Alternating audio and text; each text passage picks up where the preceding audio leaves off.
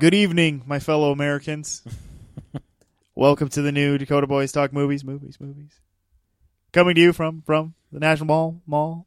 We're doing this episode after the new president has been instated and the world is going on. So there you go. It's nice to know. That's right. The bombs haven't fallen just yet, people. It's nice to know the world is still spinning, and life is going on, and we'll see what happens in the days to come. But on that note of having a new president in the White House, we are going to talk about some of our favorite movie presidents. There has been, even outside of the movies that are based on true stories where John F. Kennedy's in it, or John Adams is in it, or it's a biopic about George Washington or Abraham Lincoln or something, there has been many fictional U.S. presidents also. And so we kind of, on our list, have done fictional presidents. We didn't do any that were,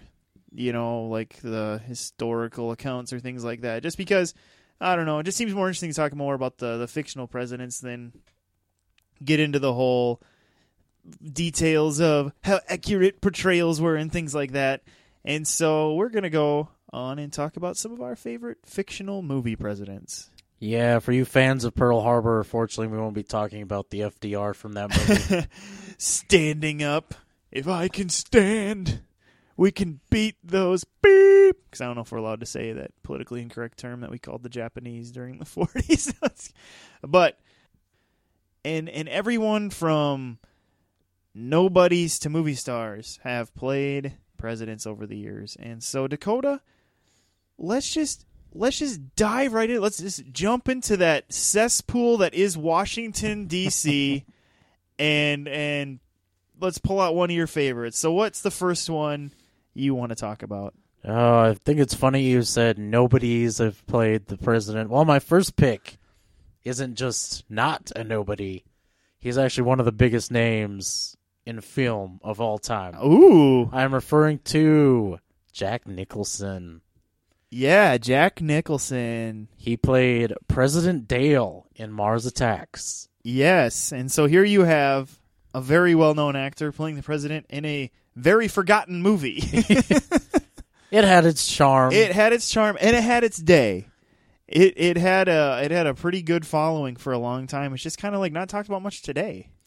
Yeah, I think that's just the way things go. I mean, these movies kind of get cult followings, and then the cult kind of just slowly teeters off. Yeah. Before you get into the whole president aspect of this movie, the funniest thing about Mars Attacks is how it's like one of the early movies I remember seeing Jack Black in, and he plays like a hardcore military nut who wants to like join the army, and it's just funny to see him like that. But sorry, so go on. Okay. I don't know. I'm not quite sure how many of you saw this movie, but back in the day, this movie was like kind of big news. It was one of Tim Burton's movies, and it just had like this all-star cast. Everybody was constantly talking about it. Unfortunately, it also came out the same year as another movie that had aliens invading the planet and destroying everything. So that got a slightly bigger following. Yeah. And like 20 years later, we got a sequel, and it was crap. But only one of those movies was based on Topps trading cards. Yeah. And that was Mars Attacks. Oh, on paper, this movie, I'm sure, looked pretty good because it was essentially just a giant send-up of movies from the 50s. Yeah, and they got Tim Burton on board when he was just cranking out hits or critical hits. Yeah. And so this is him in his prime when he's, Yeah. when he was bobbing and weaving. And so it's like, yeah, when you run it through the computer and it prints out a sheet, it's like you have a hit. Yeah. Unfortunately, it didn't play out that way. I have a theory. I call it it's a mad world theory. And what it is and why I call that the name of the theory is that there was a movie made back in the, I believe, 60s was what's in It's a Mad World was made. And what that movie was, I'm not going to say it again because there's too many mads, is it was full like the entire cast, from the smallest part to the biggest part, were big names. And that was kind of the point of the movie. It was, hey, let's make a movie where every little part is a cameo. And you just filled it with stars and just kind of made it a fun romp, type thing. Romp, huh? And a lot of times, these crammed full of star movies just don't work. They just kind of fail, and I don't know why. I don't know why, if it's because they're trying to rely on the whole fill it with stars thing too much or whatever. But that's kind of what Mars Attacks did, where it seems like every role in it was a movie star. Or a known actor. Or a soon-to-be movie star. That's true. There were some not quite knowns. This had a young Natalie Portman. It would have been after she was in The Professional. Yeah, she was the president's daughter, right? Yeah, who ends up becoming the president through the line of succession. That's right. Simply because everyone else is dead. Yeah, spoiler alert, but yeah. And then, of course, you saw a young Jack Black. And yep. This is back before Sarah Jessica Parker was really that big. And it was just kind of... Pierce Brosnan was even in this, too, who I think... This was before his James Bond days. 96? No, that would have been right after GoldenEye. Oh, okay. But yeah, he played like a weird pipe-smoking scientist or something, didn't he? Yeah. This Glenn Close was the first lady. Just a huge... Michael J. Fox was the press secretary, I think. Yeah, he was. And then Martin Short was even in it. He had like a small role. Yeah, yeah. Yeah, just everybody, every little, like I said, just every little role was somebody you recognized, for the most part. And so, but what makes you like Jack Nicholson so much in this movie? I think it's just simply the fact that he exudes like confidence through this crisis, and he is barely keeping it together. Some would argue he isn't keeping it together. And he's so clearly incompetent, but in his own mind, he's in control of the situation, which, you would hope a president would be, just kind of, oh, I got this, guys. Even though when he really doesn't, and should probably be taken away from the steering wheel. Like, sir, you're destroying everything. And then, of course, probably the biggest laugh I get out of watching him as a president is there comes in a scene in the movie where he gets cornered. He's essentially at the mercy of these Martians, and he gives this big rousing speech, and then they just kill him. Yeah, they just kind of blow him away, really. So even in the face of sudden death, he never lost his kind of just his vigor. He was just like, this may be the end, but this isn't the end, What killed me about that movie is how absolutely annoying the aliens' dialogue was. The way they talked, it was like that, and just like ate at your brain. Oh man, Mars Attacks. Yeah, it was kind of the other side of the same coin to Independence Day, but it was kind of one of those Deep Impact Armageddon things where these two movies just happened to come out really close together. And a lot of people thought, Mars Attacks is a parody of Independence Day. And it was like, no, it just kind of happened that way. So, what about you, Steven? What's one of your favorite presidents from the movies? Let's see. I think I'm going to bring up this one first. Since you went ahead and jumped into kind of a comedy movie there, I think I will too. And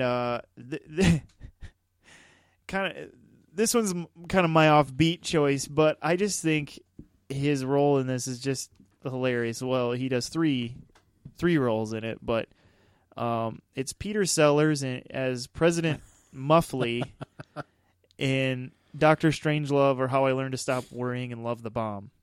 You want to talk about confidence? President Muffley has this confidence through total incompetence.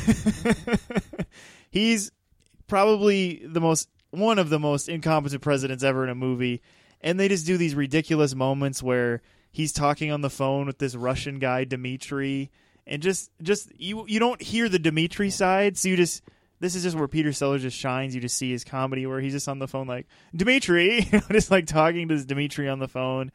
And, and the other thing that's funny about this movie is that a lot of people thought this movie was supposed to be a satire of a movie that came out earlier in the same year. There was a movie called, oh my gosh, I'm blanking. Oh, Failsafe. Yes, I remember that. There's a movie called Failsafe that came out, and it was a movie that was like, what if we were right on the brink of starting a nuclear war with Russia and things like that. And that's what that movie was about, kind of these like sweating bullets moments of releasing the bombs or not type things. And that's what Failsafe was. And that's what Dr. Strangelove was to a point. But it was just meant to be a political satire. And Stanley Kubrick is the one who wrote Dr. Strangelove, and it just happened to come out during the same time period, and it just kind of was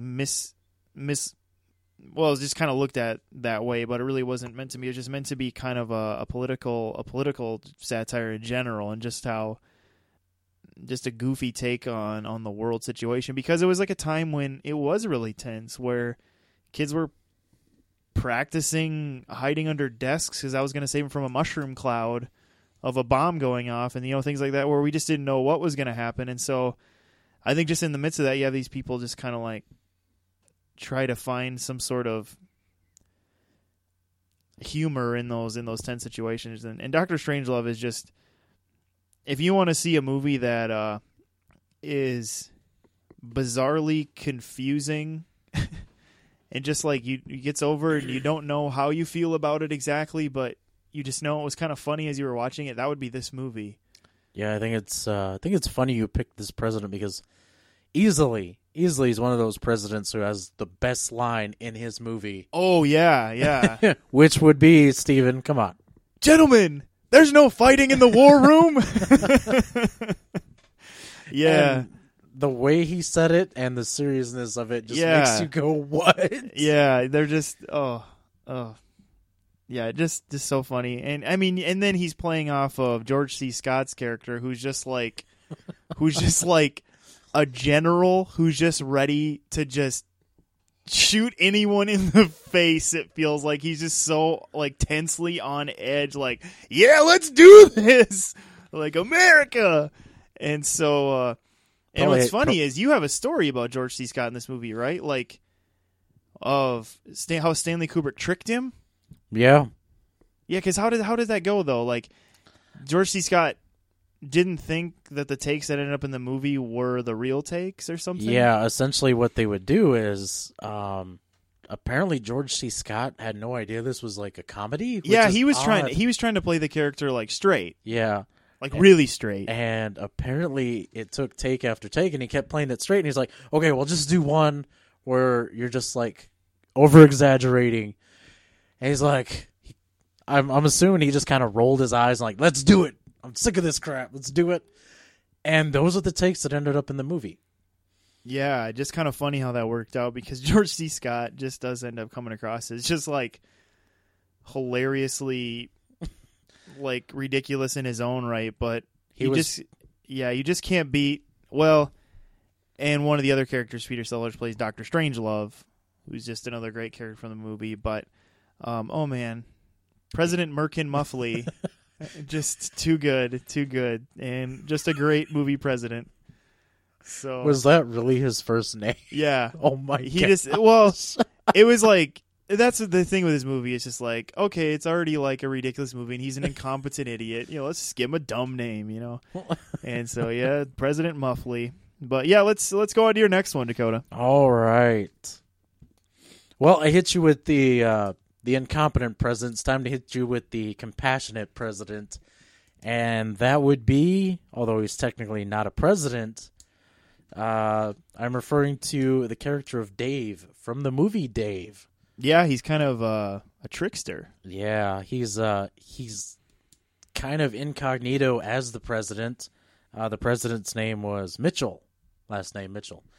and kind of a lame duck president. I always wondered just how much of this was supposed to be based off Bill Clinton, but the President Mitchell was kind of a womanizer and didn't really seem to have the country's best interest at heart. He's played by Kevin Kline. Yes, both characters are played by Kevin Kline. Yep. So this president has a heart attack while having an affair on his, while cheating on his wife.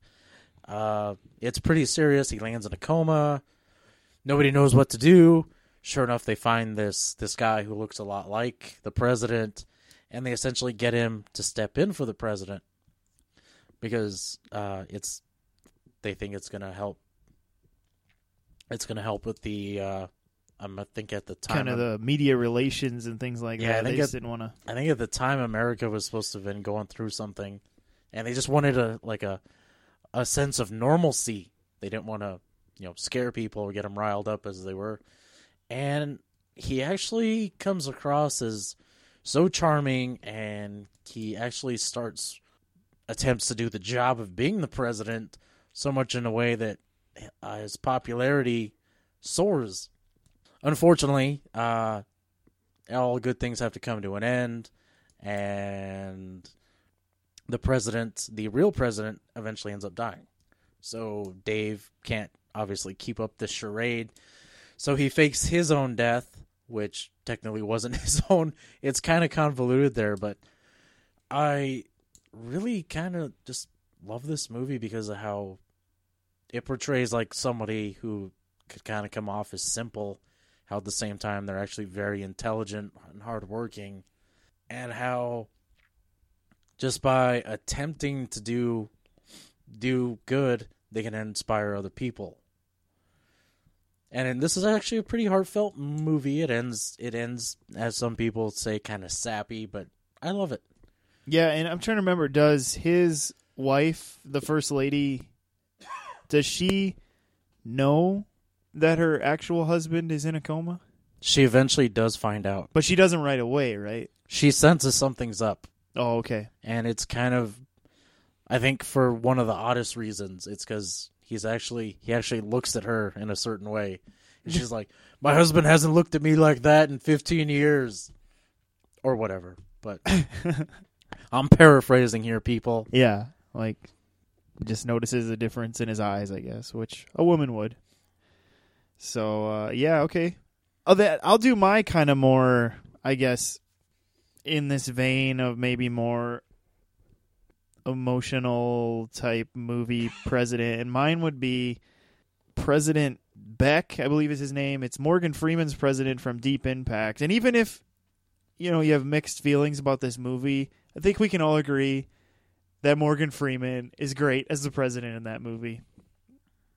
He just exudes a leadership and a confidence and trying to have wisdom as they go through this situation that could obliterate a pretty good population of not just America but the globe, and trying to figure out the best way to handle this and protect people and the country, and how to do this correctly and things like that. And so I just find this movie kind of interesting because it's kind of like if Armageddon was smart.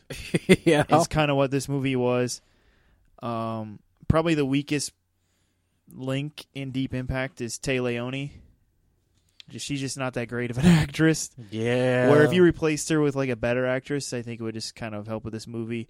And, depending on how you feel about teenage romance, maybe you didn't care for the whole Elijah Wood, Leelee Sobieski plot line, but, it's still, I think Tay Leone, a change there would just change and help the movie quite a bit. And so, because then you also, what they kind of did with this movie, it was like, you saw this event from people who were involved in it in different ways, like some neighborhood families, and the White House, and the astronauts who were eventually sent up to try to do something about it directly on the asteroid, and just kind of, and seeing it from the how the news people are going to handle it. So you see it from kind of all these different perspectives, and then it kind of like ends up kind of some of them crossing paths and just kind of where they end up looking, because they're looking at the ideas of mortality that they haven't had to think about, like, oh my gosh, we could die, things like that. And so it is a decent movie. I mean, as far as 90s disaster movies go, it's one of the better ones. And but Morgan Freeman as the president, he's who really elevates this movie, and I think gives it a lot more gravitas, so to speak.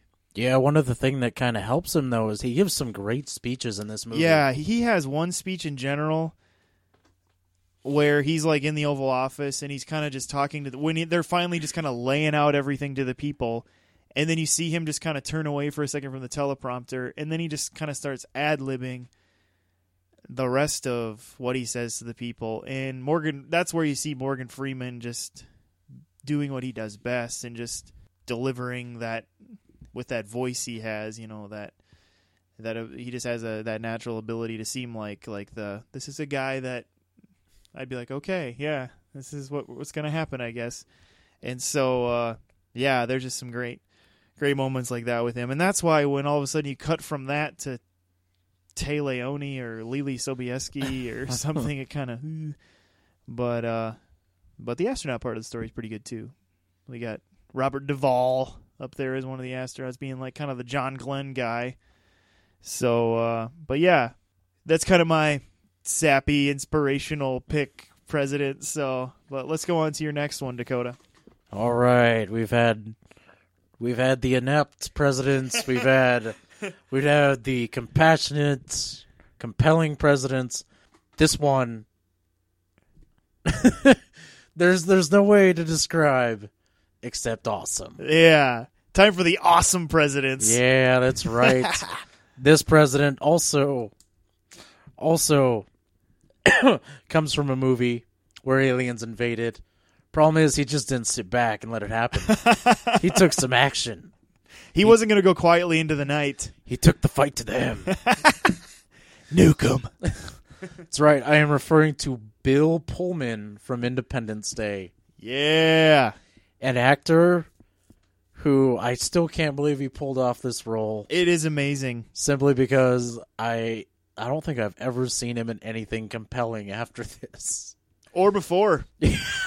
Yeah, he's just kind of like, he was in stuff maybe you were okay with, like if you were like the chick flick, if you're a chick flick person, you're like, well, I liked him in While You Were Sleeping, Oh, good Lord. Or I liked him in Newsies or something. But yeah, he's just like, this is easily like, where is this guy? He needs to do more like this. He just, what a great role for him, and he pulled it off.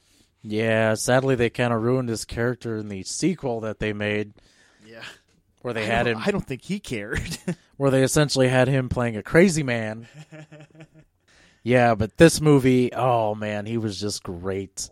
He starts off, we kind of find out that apparently he's viewed as a lame duck president until stuff gets real. It gets really real. When it hits the fan, he's ready. That's right. Oh man, what can I say about this guy? You kind of view him as just like a side character until the movie gets closer to the end, and then all of a sudden he's like, all right, let's do this. Yeah. And he's putting on his fighter pilot gear, and he gives probably one of the most inspirational speeches in all of film history, easily. And one of the best extra moments where you just see that one extra just give that huge salute. Yeah, that's right. And that was probably like a legitimate salute where after Bill Pullman did that speech, that guy was like, dude, that was great. Yeah, just one amazing moment in film that unfortunately he was never able to duplicate. Well, even when he's up in the jet, he's like, gentlemen, let's clear the road. When Randy Quaid's coming in and they're just like machine gunning at the alien ships. And then, I mean, come on. I mean, this is the president we all wish we could have, where it's like he had leadership qualities, but then he was willing to just jump in a plane and start shooting aliens. That's right, man. You don't see that in every movie about a president. Nope. This is he's one of a kind, or is he? Because we're gonna get into my president here in a minute. So. All right, Steven, tell us what you got. Oh man, well, if there's one other president that maybe may give Bill Pullman, President Whitmore's president, a run for his money, it would be President James Marshall, played by Harrison Ford in Air Force One. This is a guy where you meet him at kind of a leadership dinner with his wife. They're in Russia. Yeah, they're in Russia at a leadership dinner. And he basically just lays it down, just lays the gauntlet down and said, we're not going to take this crap anymore, you militant terrorists, like, you better watch your backs, we're coming for you. And this was like his own cabinet wasn't expecting him to do this. His own vice president wasn't expecting him to do this. He basically just got there and said, nope, this is how we need to be, and does it. I mean, which, maybe in reality that wouldn't be good for your president to always do. But that's how we're introduced as president in the story, where we see that, like, he is, I don't know what you want to call it. He's very, like, idealistic about taking care of the wrongs in the world and things like that, and thinks that they can just do it, and he just isn't unafraid of just saying that out loud. And then what happens is, and then they get into Air Force One and go to fly back to America, and some of these Russian terrorists sneak their way onto the plane posing as press people who fly in kind of a special section for press people on Air Force One, and end up taking over the jumbo jet. And of course, the bad thing about, well, with the help of some dirty Secret Service guys, but the interesting thing in this situation is that his wife and daughter are also on the plane. It's not just that he's protecting his staff and himself and this plane that's going in through the air, but also his wife and daughter are involved in this situation. And what's just great about this is that he concocts this way where they think he's escaped in this escape pod thing and gotten out of there. And of course he fakes it and is basically like dieharding his way through the jumbo jet, taking out these Russian terrorists kind of one Dmitry at a time, one Nikolov at a time, taking him down, and he's collecting machine guns and taking them out, and so it's just great because it's Harrison Ford, and he's doing what he does best, and it's the thing he does when he's Indiana Jones too, where when he's climbing his way around that Nazi truck, he just has like this just PO'd face, and then he just punches him in the face, and he just looks ticked, where he's just like intense, and he's pointing his finger and taking these guys down, and all the way to a point when you have his famous line when he's holding the guy in the back, and he goes, "Get off my plane," and he chucks him out and chucks him out of the jet, and it's just like, I mean, it's super like America, but oh man, just another classic, like, oh man, how cool would it be to have a president who did that, kind of thing. Whereas in reality, it wouldn't probably be that cool. It'd be kind of more frightening.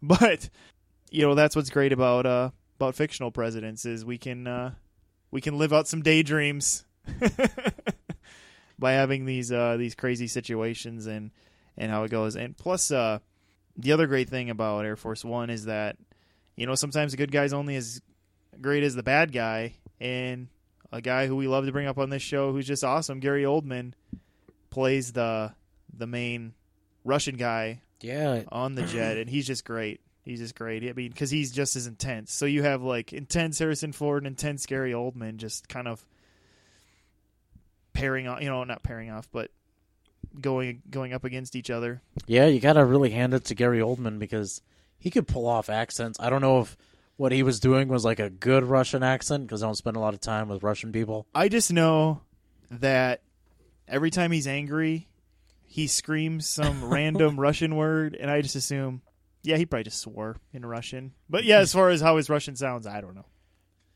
It's kind of like, as far as I know, as Russian goes, Chekhov from Star Trek apparently had a bad accent. No, that's all I know. that isn't shocking to me. Yeah. I would believe that. I would believe that a lot of the accents on Star Trek probably weren't great. Oh yeah. So, although maybe her Swahili was good. So Okay. I don't know when she did her Swahili songs. Yeah, and so those are kind of our lists. We kind of each hit up unintentionally, kind of more of a ridiculous president, a maybe more inspirational, emotional, movie-driven president, and then just the president who punches the terrorist in the face, and then you go have a beer together. I don't know. But kind of a little of each.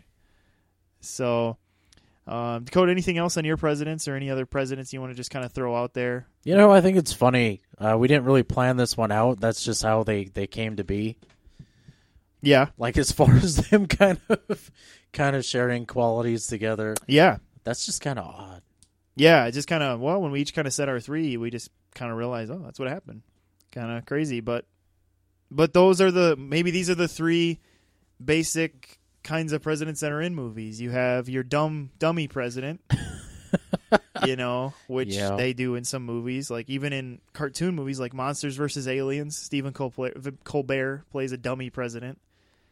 And then you have your, there's always the emotional movie presidents, like Michael Douglas did that in that, what is that movie called? Oh, The American President or whatever it's called. Is you have those types of movies. Then, of course, the movies that we all really want to see, the president punching somebody in the face movies. So, personally, I'm waiting for the really action-packed movie about George Washington's days fighting in the Revolutionary War. Yeah, Valley Forge. But, that wasn't really action-packed. That was more when they were just trying not to freeze to death and not get smallpox. But, and that's an interesting idea, is that somewhere in the future to do like a president biopic episode, because there's been plenty. I don't know, broke Italian there, but there's been plenty of those too, where it'd be interesting to talk about those, but not on this episode.